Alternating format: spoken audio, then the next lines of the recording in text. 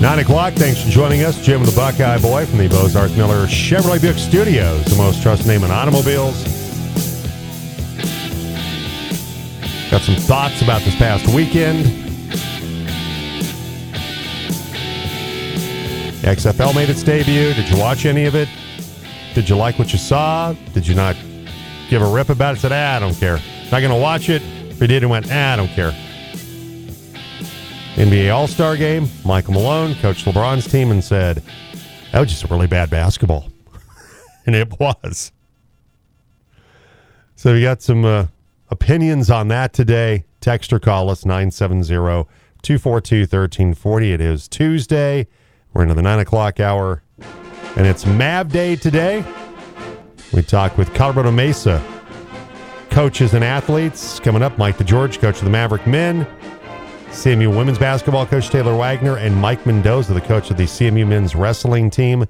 But we start out Mav Day with the head coach of the Maverick men, Mike DeGeorge. Talking Colorado Mesa men's hoops with Mavs coach Mike DeGeorge on the team. Maverick men coming off the sweep this past weekend, taking down New Mexico Highlands, and then on Saturday night, getting the win against CSU Pueblo. Joining us right now, head coach of the Maverick men, Mike DeGeorge. Good morning, Mike. How are you? Doing well. Thanks for having me, Jim. Beat goes on. Your team, another weekend sweep, getting the victory, of course, to open up things on Friday night against New Mexico Highlands with an 87-79 victory, and then you cap it off with CSU Pueblo getting the win 76-61.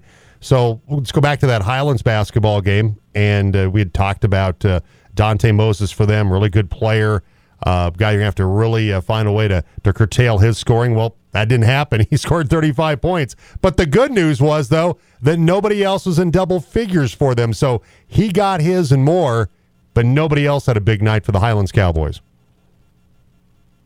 Yeah, and, I would like to say that was by design, but it really wasn't. We really just had a bad weekend defensively, and luckily we were able to survive the two games. But it was not the kind of team defense we're used to playing, and he's way too talented to give him the space we gave him to play in. And so it was a disappointing effort, but those last 5 minutes of the game, it was very tight, and our guys once again kind of rallied and found a way to win. And that is one of the key characteristics of having a quality team, is you got to be at your best in the biggest moments, and they were on Friday night. Well, in defensive, like you said, not what you were expecting to see from your guys. But on the glass, did a nice job. You out-rebounded them 45-31. And so that was an area that you certainly had a leg up on the Highlands Cowboys on Friday night.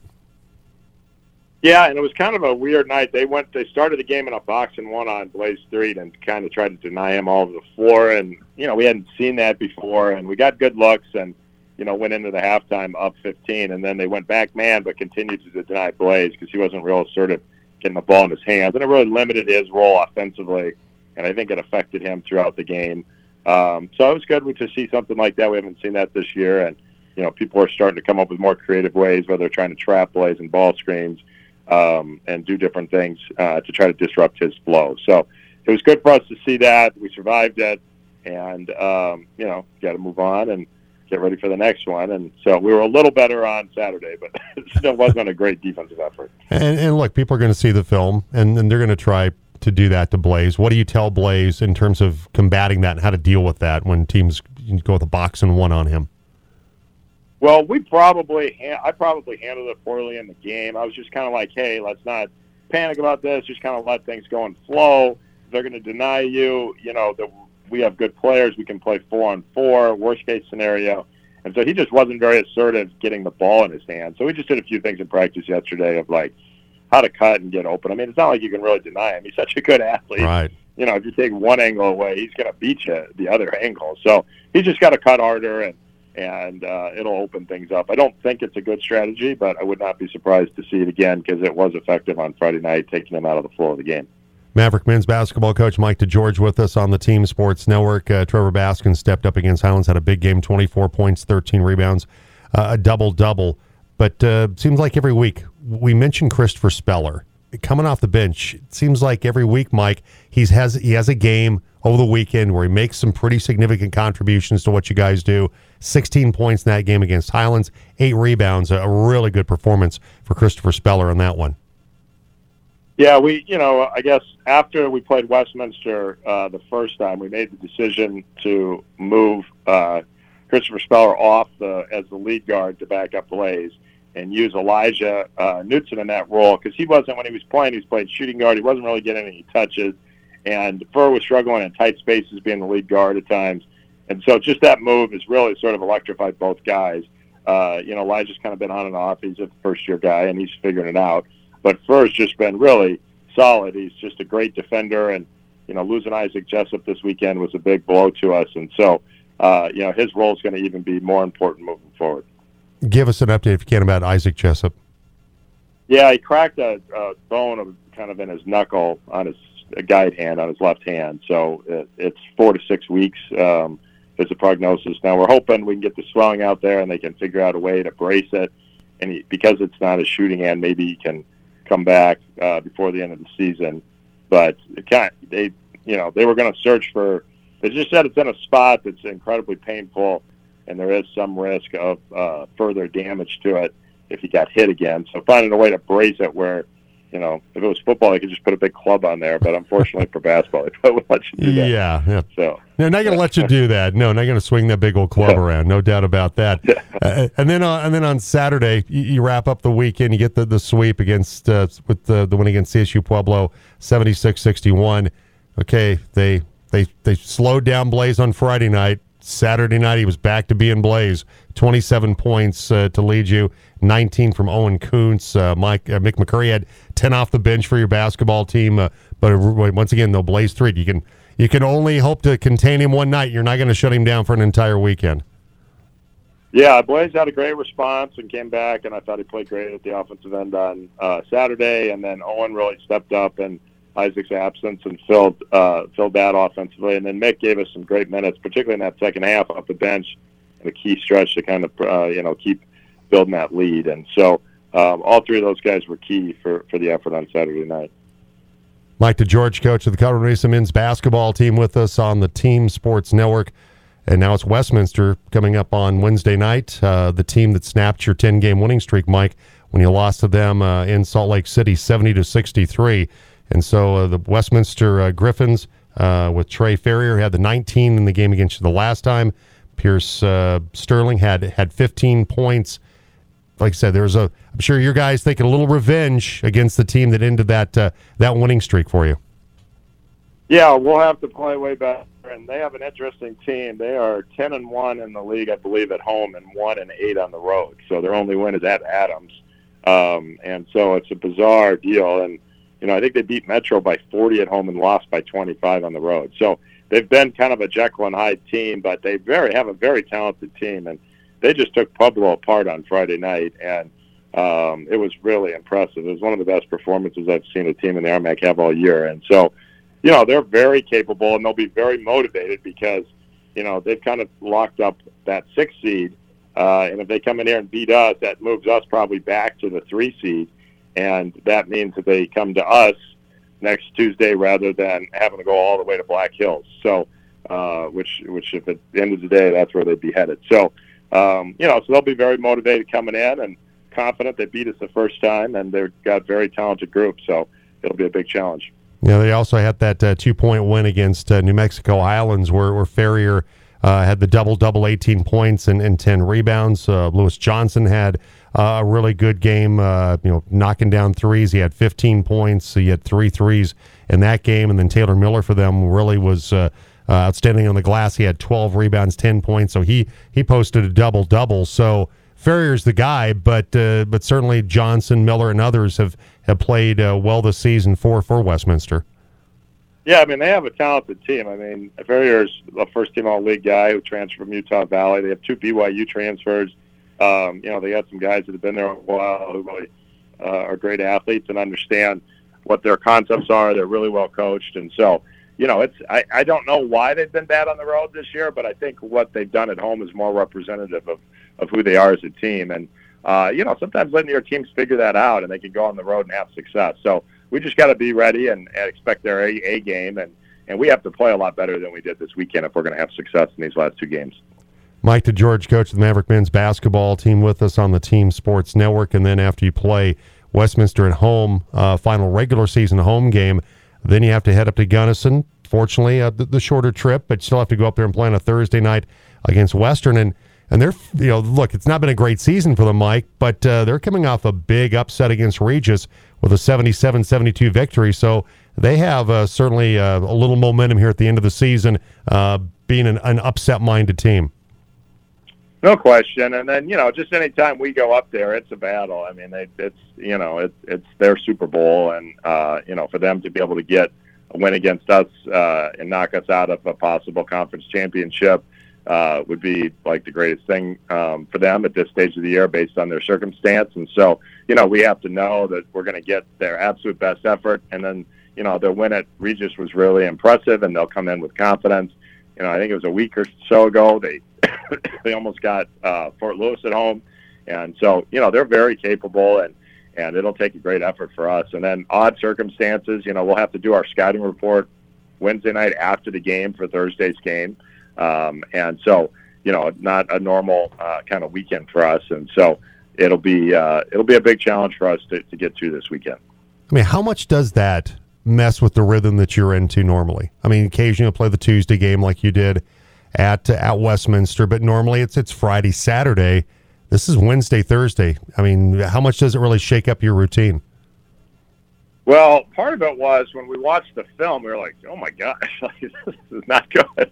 I knew we were bad on defense, but this is ridiculous. So, our guys are pretty committed to excellence. And so, you got a point that they're physically tired. And so, we had a really light day yesterday. Instead of really working on our defense, we just showed them all the defensive clips that were bad from the weekend. So I think they got the points. And so hopefully we can bring some energy today. And, the reality is the NCAA tournament is odd. It's a different schedule than what we've had. You go Saturday, Sunday, Tuesday. We don't normally do that. So, you got to rise up and be ready on game night. And, the last time we had an odd schedule, we weren't, and we lost at Westminster. And so, we just got to be able to handle this circumstance and just take on the challenge of it. But recognizing that it is odd, we're going to do our shoot-around at Montrose High School. We're going to, be doing our scout after the game at 9:30 or 10 o'clock at night. So it's a very unusual set of circumstances. And routine, to me, is a huge thing in travel. Like, I'm a little anal retentive on our road trips of, like, trying to follow the same routine all the time, just so the guys know that, our pregame meal is going to be at this time, and we're going to, do these things in this way. This is when we watch film. This is when we do these things. So they have this sense of routine on the road. I think it helps mental preparation as you prepare for those games so they're ready. And this will be disruptive to that. So it will be a deal for us to be ready. Any plus that you get an open weekend, though?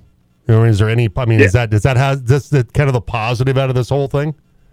Yeah, if we survive these two games, there's no question it's a huge advantage to be playing Wednesday, Thursday with that Tuesday game at in the Carmack tournament, because there's a cumulative effect to this. You put, like, Mines as an example, is Colorado Mines is going to be at Adams and then at Fort Lewis Friday, Saturday, and then they got to get back.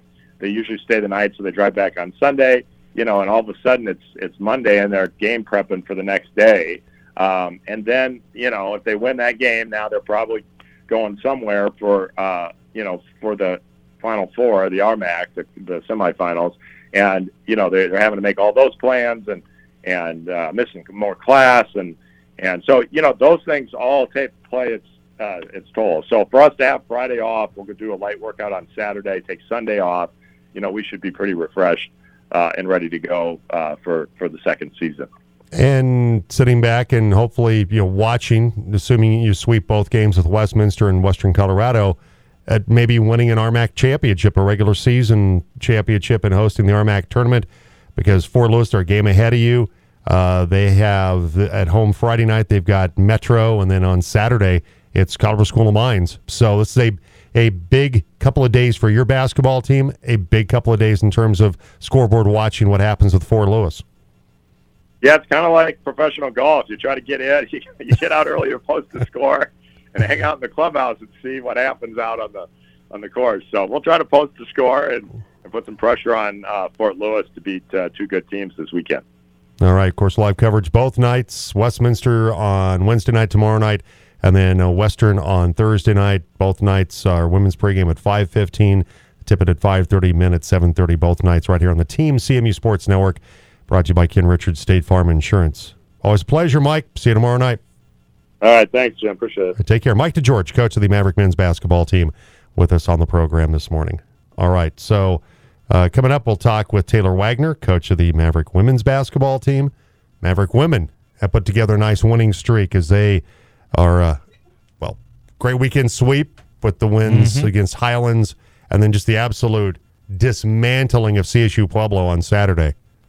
That was a curb stomping. That was an absolute curb stomping by the Maverick women over the Thunderwolves. We'll talk with Taylor Wagner coming up. Text or call the show today, 970-242-1340. Jim along with the Buckeye Boy from the Bozarth Miller Chevrolet Buick Studios, the most trusted name in automobiles. We'll take a break and we'll continue on with Mav Day on the Jim Davis Show.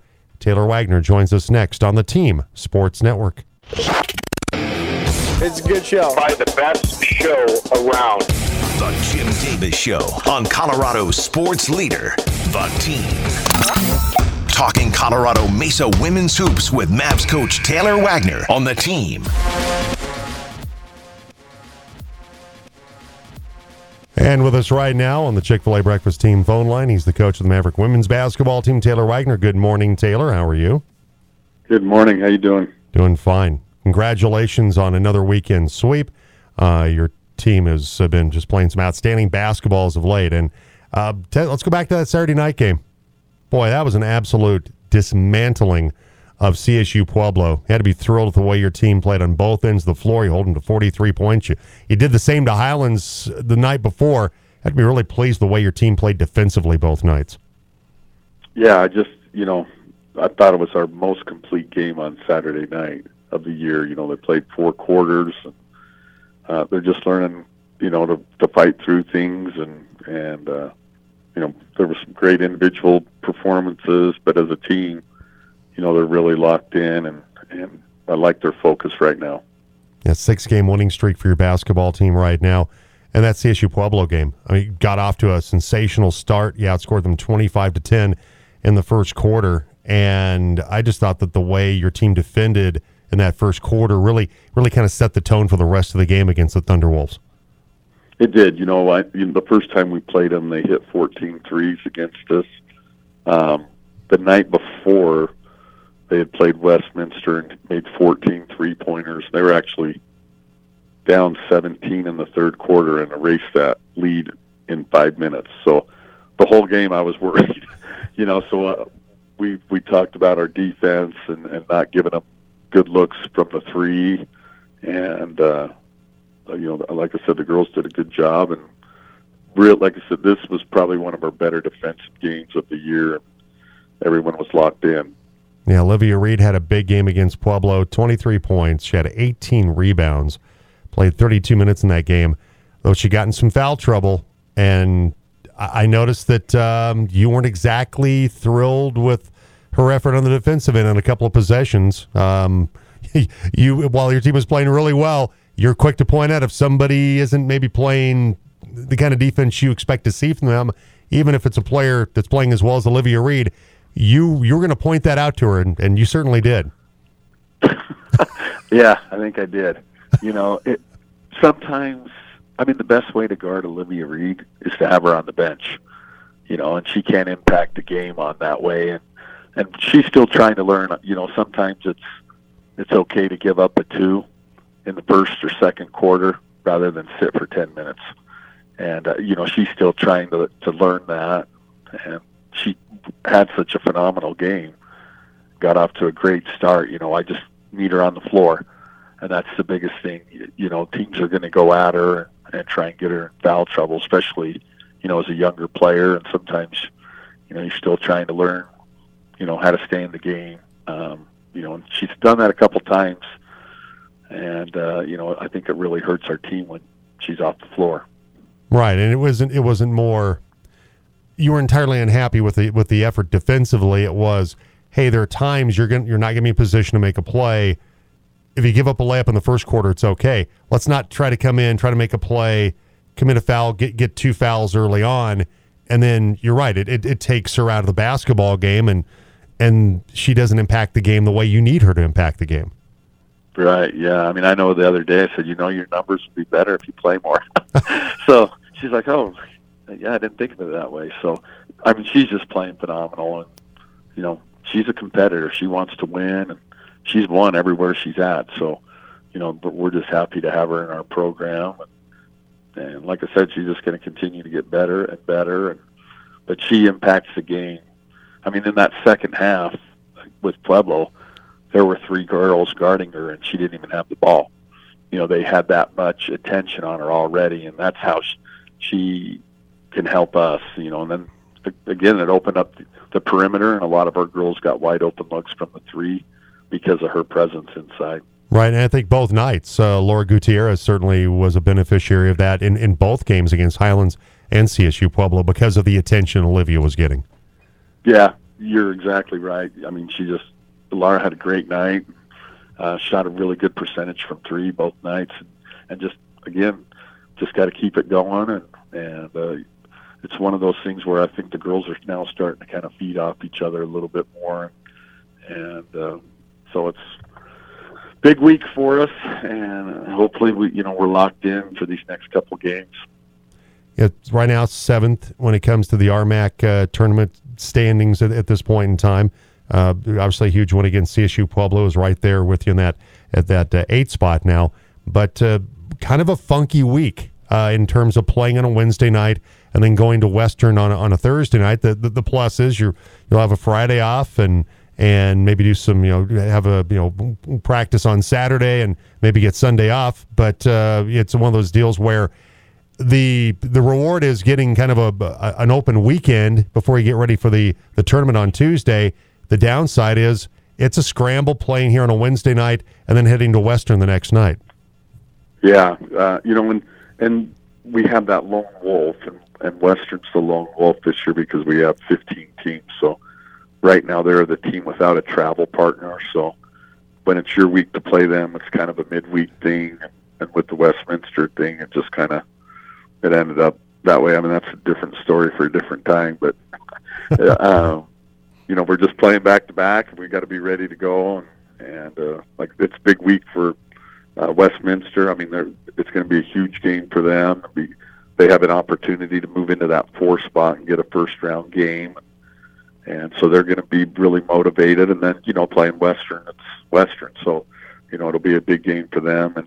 And I know, their little Wagstaff guard's a senior, and she's playing phenomenal right now. And, what a way for her to end her career and just go off on us. So we've really just got to be locked in, and we control our own destiny. We're at that 7 spot all alone right now, but, you drop 2 and who knows what could happen. But you win, we're in, and then we just kind of figure out who we play on that next Tuesday for that opening round of the RMAC tournament. Well, the last time you went to Westminster, kind of that odd weeks, odd day of the week situation, you played on a Tuesday night. You lost to them on that Tuesday night, but Westminster, they got the win against New Mexico Highlands on Saturday night. They beat the Cowgirls 69-62 with Ashley Greenwood. Pretty strong game with she finished with 22 points and had 7 rebounds. And so it was a good win for them as they get ready to head to your place for that Wednesday night showdown. Yeah, I mean, she's a handful. She just, she's shooting the 3 better than she ever has. She's a great one-on-one player and just can kind of finish different ways. Good free throw shooter. So we really got to keep her in check. But they're really solid at every position, and they've got good guards and big posts, and they're really efficient offensively. So it's a game that over the last few years we've had a lot of big games with them, and I would suspect that this one's going to come down right to the end. Colorado Mesa women's basketball coach Taylor Wagner with us on the Team Sports Network. You mentioned Western with Emery Wagstaff, their senior, playing some of her final games, and she is definitely playing some of her best basketball of the season. They played a really good game against Regis, first place team in the RMAC. but they ended up losing the game 78-67. But Wagstaff, she had 30 points in that game. And she's playing incredible right now. Tough time to face her on their floor coming up Thursday night, Taylor. It is, and you look at all their score. They're playing everybody so close, and they're right there. And they beat us on our home floor on that last second shot the last time we played them. They hadn't won here since I think it was 2010 or something like that. It's crazy. So, they just play well against us. Their place is a tough place to play, and they have good players on there too. So, the record isn't as good as they probably want it to be, but they're still a really good basketball team and a tough matchup for us. And Rachel Cockman for them, she had 26 points in that loss to Regis as a career high for her. So she's heading into playing against your team on Thursday night, coming off one of her, a career best effort for Rachel Cockman. Yeah, and like I said, the matchup, we look at those things, and the first time we played them, we struggled a little bit with some of their players and what they were trying to do, and big weekend for us. So it's kind of like, hey, we've got to go down there and know it's going to be a really difficult place to play and a tough environment. We've just got to go down and play our best basketball and keep this momentum going that we have. Taylor Wagner, coach of the Maverick women's basketball team, with us. I asked Mike DeGeorge this about it being kind of a weird week in terms of playing at home on a Wednesday night and then going to Western the next night, and in terms of what you try to do from creating kind of a regular itinerary for your basketball team in terms of where you stop to eat, where you have shoot around, things like that. How much does it kind of disrupt your flow for your basketball team from a travel standpoint? Yeah, it's a little different, but we'll try and kind of keep it the same a little bit. But just the turnaround, you playing at home and then you're on the road that next night is probably the biggest difference, because usually, we play back to back, but you're in the same location every night. Obviously Western's sitting there waiting for us, so they're preparing for us and going to watch the Westminster game, so they have a little advantage over of that. But I think it's more a mental thing. We've just got to be ready to go down and play our best basketball and go out and have fun. And this is why you play, is late February and then getting into March and just we put in a lot of work, and this team's, I'm so proud of them, because they could have given up. I mean, we were 1-9 on December 10th, and they could have just given it up and thrown it in, and they haven't. They fought, and they've come to practice every day, wanting to learn and get better, and so hopefully we can just end it the right way with this team. And you got the winning streak here at the end of the season. I mean, you're playing your best basketball right now when it's the most important as you head toward the postseason. So it has been, a remarkable turnaround by your basketball team, no doubt about that. Hey, Taylor, I appreciate it. Of course, we'll have coverage both nights on the Team CMU Sports Network. Tomorrow night against Westminster, women's pregame at 5:15. They tip it at 5:30 minutes, 7:30. Same for Thursday night when the Mavericks go to Western to take on the Mountaineers. Taylor, appreciate it. See you tomorrow night. You bet. See ya. All right, there's Taylor Wagner, coach of the Maverick women's basketball team. All right, text or call us, 970-242-1340. Jim along with the Buckeye Boy today from the Bozarth Miller Chevrolet Buick Studios, the most trusted name in automobiles. Coming up, Mike Mendoza, Maverick men's wrestling coach, will join us, and we'll have that coming up in just a moment, but it's time right now for... That's the story of the greatest sport moment in all of history. It's time to take a trip back in time. It's This Day in Sports History.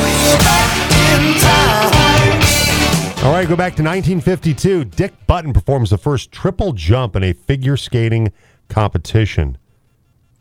Also in 1970, Bobby Hull scores his 500th career goal. Hull does it in the Blackhawks 4-2 win over the Rangers. 1970, Pete Maravich of LSU scores 64 points and a 121-105 loss to Kentucky. Also on this date, 2002, U.S. figure skater Sarah Hughes jumps from fourth to first to win Olympic gold. And 2003, Michael Jordan becomes the first 40-year-old in NBA history to score 40 or more points in a game. He scores 43 points in the Washington Wizards 89-86 win over the New Jersey Nets. And that's this day in sports history. That's interesting. So, do you think at some point, I'm going to say maybe New Year's Eve, 24 into 25, the day after LeBron turns 40, you think he'll try to go for 40 that night? Or I would. More than 40? Yes. His best, Michael? Wouldn't you if you're him? I Yes, would, absolutely. Absolutely. Say, hey. As much of a turd as MJ is, although he did make a nice, huge donation to Make-A-Wish last week. That was very cool. But still kind of a turd. I'd try to do that if I'm LeBron, absolutely. Well, whether it's you like You know Jordan what, or not. I'd go back I would to want Cleveland. the record. I want the record. I'd go back to Cleveland and wear 23 just to do it. Just to spite him. Yep. Oh, Michael Jordan he would. Michael Jordan's head would pop off. It would explode. And explode into the universe. It would be hilarious. All right. We'll take a break. We'll come back. Mike Mendoza will join us. I do want to mention, by the way, that congratulations going out to the Colorado Mesa women's wrestling team. They'll send 12 wrestlers to the national tournament in Cedar Rapids, Iowa. Mavericks won the regional team championship Sunday at Brownson with Marissa Gallegos, who's undefeated on the season, by the way. Haley Chapman, Holly Bedoin, Genesis Martinez, and Delilah Garibay, all winning titles. CMU coach Travis Mercado named the regional coach of the year. National tournament's coming up first weekend in March. Also want to mention that the Colorado Mesa softball team, they split their Monday doubleheader against Fort Lewis at the Bergman Sports Complex. The Mavericks won the first game of the day 4-3 in a walk-off as Miranda Pruitt was hit by a pitch to bring in the winning run. Brandy Haller hit a solo home run in the first game for the Mavs. CMU lost the final game of the series 6-4. That snapped a 29-game winning streak that they had against the Skyhawks. Miranda Pruitt hits a 2-run home run for CMU in the second game. Mavs are 5-7 overall, 3-1 in the RMAC. The baseball team they had a pickup weekend too, I think. They got, Chico? They got a couple 3 games with Chico, and they only ended up getting one of the 3, but they went to Chico Sunday, Monday. I saw that on the old Instagram there. Yeah, they split the Monday doubleheader. They lost the first game 7-4, and then won the second game 4-1. So they're able to squeeze in that, and of course, then they play at Northwest Nazarene coming up this weekend. First time since 2009, I think they said that they've played Chico. So used to play them all the time. Used to play them a lot. Yeah, especially when they were in the same region. And all right, so 9:35. Jim along with the Buckeye Boy from the Bozarth Miller Chevrolet Buick Studios, the most trusted name in automobiles. We'll take a break. We'll come back with more on Mav Day on the Jim Davis Show on the Team Sports Network. Good morning, gentlemen. What are the haps? The Jim Davis Show on Colorado's sports leader, The Team. Talking Colorado Mesa sports on Mav Day on the Jim Davis Show. With us right now, the Chick-fil-A Breakfast Team phone line. He is the coach of the RMAC champion Colorado Mesa men's wrestling team, Mike Mendoza. Mike, I appreciate the time. Thanks for joining us. Absolutely. That is a nice ring, doesn't it? RMAC champions. You guys clinched it outright with the win over Chadron State at Chadron, 28-16. Great accomplishment for your wrestling team to nail down an RMAC title. Yeah, I mean, it's, of course, a couple tough teams there at the end with Western State and Chadron, and pulled out the victory. Very close one with Western State, came down to heavyweights, and it's kind of what we expected. It would be a tough one, and we came out on top of that one. And then Chadron State, I think we wrestled really well against a pretty good team. Dawson Collins, he got you off to a good start at Chadron, had the 8-2 win over Quade Smith at 125. And then Colin Metzger, unfortunately, he lost 4-3 after Quintavian Smith of Chadron State got that late takedown. But overall, I mean, like I said, you get the win there. Dawson got you after the good start, and then you got 3 straight victories, a couple of those by pin, including Ryan Wheeler being able to come up with a win against previously unbeaten Brody Lamb, and then Gus Dalton gets a pin at 165. So, like I said, got those 3 straight pins, or those 3 straight victories, 2 by pin, that really helped you secure that duel. Yeah, bonus points matter a lot when you're wrestling a tough team, and yeah, just up and down the lineup wrestled tough, and Colin Metzger dropped a close one to a kid that's ranked second in the country, and yeah, kid's good, and I felt like we had an opportunity in that match, where we could have won, and it just went the other way, but that's wrestling for you. Mike Mendoza, coach of the RMAC champion Colorado Mesa men's wrestling team. Before we talk about regional coming up, Mike, we do want to acknowledge Denham Torgerson for you that had he won the Summit Award for the top GPA on the team that was deemed the RMAC champion.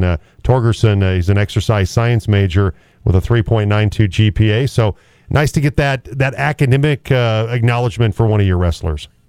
Yeah, absolutely. I mean, he was a great student out of high school, and it's nice when they come into college and they just continue that. And yeah, I mean, he's great in the classroom, and well deserving of that award for sure. Well, this weekend it starts on Saturday. It's the Super Region 6 tournament. You go back to Chadron, Nebraska for the Super Region 6. Give us kind of a preview of what you expect to see as you try to get guys to the national tournament.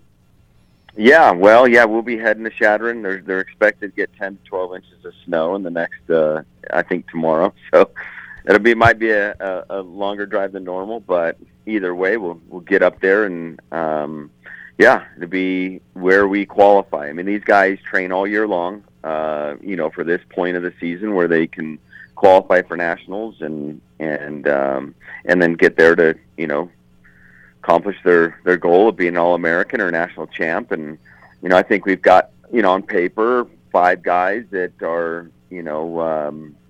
seeded to advance to the NCAAs, but we're hoping for more than that. I know we've got a few other guys that definitely can punch their ticket there. And so, yeah, we've been prepping for this all season long. This is what it comes down to.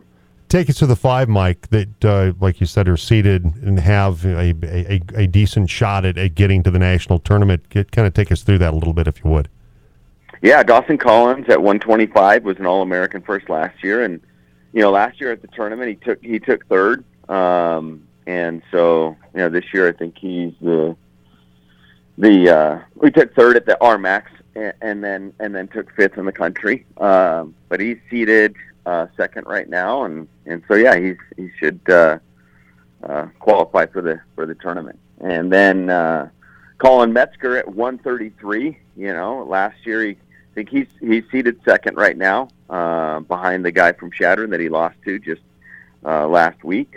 I think he's ranked 9th in the country right now, and so of course we'd expecting those 2 solid guys to qualify for us. And then at 157 is Ryan Wheeler. He was 3rd in the country last year. He won the region last year, and he is seeded 3rd. He's dropped a couple matches in the RMAC, but he's looking better and healthy, which is important going into this regional, and so expecting him to qualify. And then at 165 is Gus Dalton. He's seeded 3rd. He's ranked 9th in the country, or was ranked 9th in the country in the last poll. And so he's a guy that we would, expect to qualify. And then jumping up to 184 is Jason Benarowitz, who's right now should be seeded second. The seeding comes out, I think, later today or tomorrow, but this is where, they're kind of pre-seeded. He's pre-seeded second. So, looking for big things from him. He's kind of a younger guy that's a sophomore that's really come along, and is his first year in the lineup. He is behind All-American Nolan Crone the last couple years, and now he's got his opportunity, and he's taken advantage, and it's just really coming along really well. So that's I'm sorry, go ahead. Yeah. No, and I'd just say, Cash Anderson's just on the outside on the fringe there. I mean, he's beaten the returning All-American, in the Colorado School of Mines duel, and he's looking to punch his ticket. And I think at heavyweights is one of those weights where guys can, our guy's been close and coming along, and is looking where he can probably look to have an upset at the regionals and qualify. And then really, I mean, at 41s and 49s is two newer guys. 49s is Daniel Magana. He was a runner-up a couple years ago for us at the regional, and so he's a guy that has just dropped down from 157. He was behind returning All-American Ryan Wheeler, and made the descent down to 149, and he looks really good. He's got an opportunity to punch his ticket there as well. So it's this weekend, Chadron, Nebraska, the Super Region 6 tournament. Then the National Championships start on March 10th in Cedar Rapids, Iowa at the U.S. Cellular Arena. Mike, I appreciate it. Number one, have a safe trip getting to Chadron. And also, best of luck. Hopefully get a lot of guys qualified for the national tournament. And then after that, hopefully come back with maybe a champion or two. That'd be fantastic for the Mavericks. Mike, I appreciate it. Thank you so much. Yep, appreciate it. Mike Mendoza, coach of the Maverick men's wrestling team, with us today on the Team Sports Network. All right, 9:47. Jim along with the Buckeye Boy from the Bozarth Miller Chevrolet Buick Studios, the most trusted name in automobiles.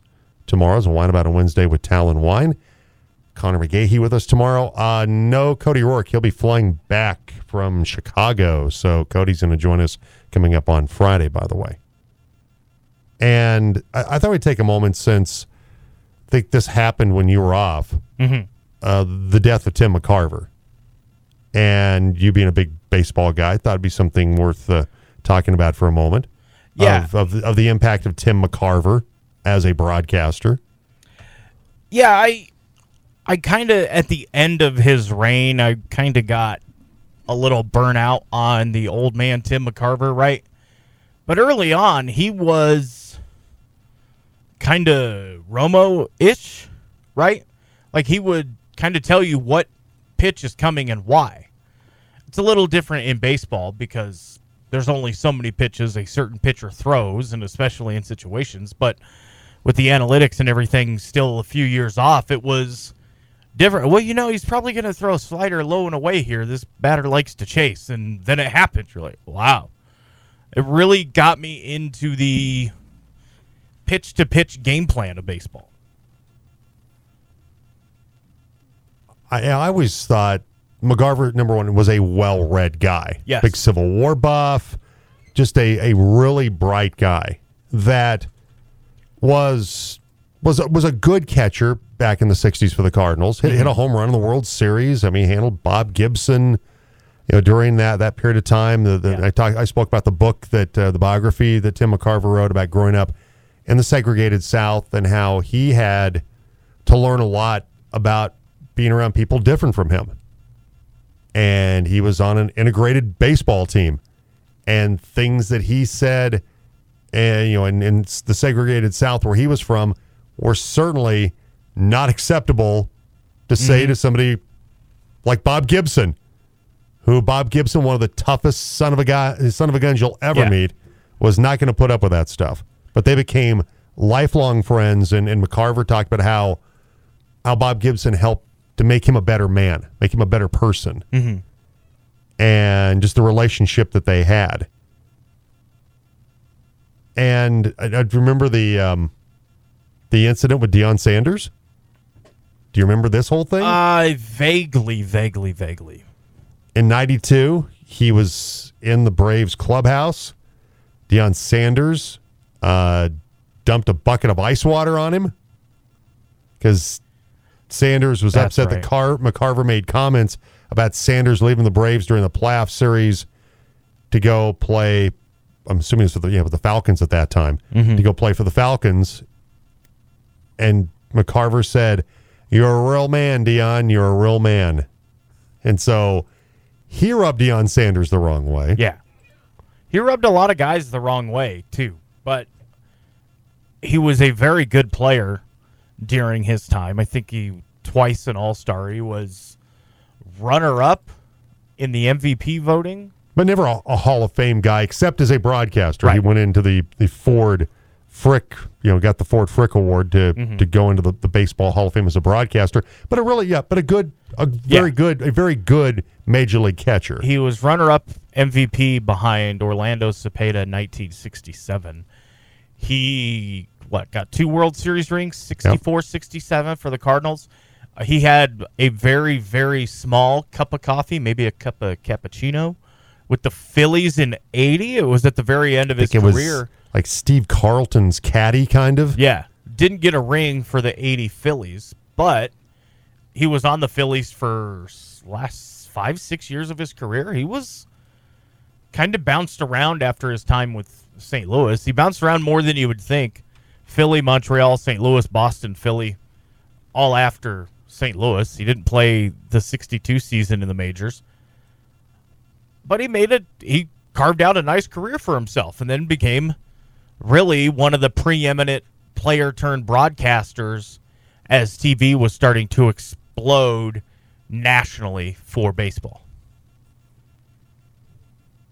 But certainly a guy that made his mark as a broadcaster. I mean, Joe Buck, with the passing of Tim McCarver, said that he would not have been able to have the career that he's had without Tim McCarver. He carried Joe very early. Yeah, and that he kind of insulated Joe Buck from a lot of the criticism of the nepotism. You're just Jack Buck's kid. That's the only reason you got this job. And that Tim McCarver helped Joe Buck get through a lot of that. Yeah, and to hear Al Michaels also say that Tim McCarver would carry him at times, would carry the broadcast at times with his analysis was big to hear, right? Because that's Al Michaels. Do you believe in miracles? He did what? That's Al Michaels. For him to say, yeah, Tim McCarver would kind of take over and carry us every once in a while. It's like, well, all right then. So I just wanted your thoughts about McCarver, because I look, there got to be a point where sometimes it was he over-explained. He was kind of the old man on the block, right? Like he was cranky, crusty. It felt like at times. You know me. I like a good bat flip. I like a good celebration, and Tim McCarver was not into any of that. Yeah. I think that's partially where Joe Buck got some of that with the Randy Moss thing. But exactly. Early on, like late 90s, early 2000s, he was a great broadcaster. And it was on the number one baseball broadcast team. On the number one baseball broadcast team, on the World Series. And rightfully so, right? And to see him be able to be appreciated for his broadcasting career, which on his playing career wasn't great, right? It was good, but not, He won 2 World Series. Decent catchers turned into really good broadcasters. Bob Brenly's a good broadcaster. He's Joe kind of cranky. Garagiola. Joe Garagiola, Bob Uecker. Yeah. Tim McCarver. It was a bummer to see that. It was sad to hear about him passing. All right, quickly, we'll roll around to the dumpster. We're taking out the trash. It's garbage time on the Jim Davis Show on the Team. Oh, I love trash. Okay, the umpire in a baseball game. It was a recent Missouri S&T Wayne State matchup. Throw out the records. Yeah, exactly, because it's always going to be a Donnybrook between those two. Yeah, throw out the records. Guy hits a home run. Guy comes around, jumps in the air to touch home. Umpire said, "You didn't touch home," calls him out. And I guess the team was losing their minds because he hit it for, I'm trying to think who he hit it for. If it was Wayne State. But anyway, the guy jumps in the air, and if you watch the video, he leaps, and it looks like, because the right foot clearly is across home plate. The left foot looks like it's on the pitcher's side of the rubber of home plate, and it's hard to tell if he touches it or not. Home plate umpire's right there and goes, "You're out," and stayed with the call. Though it looks very questionable.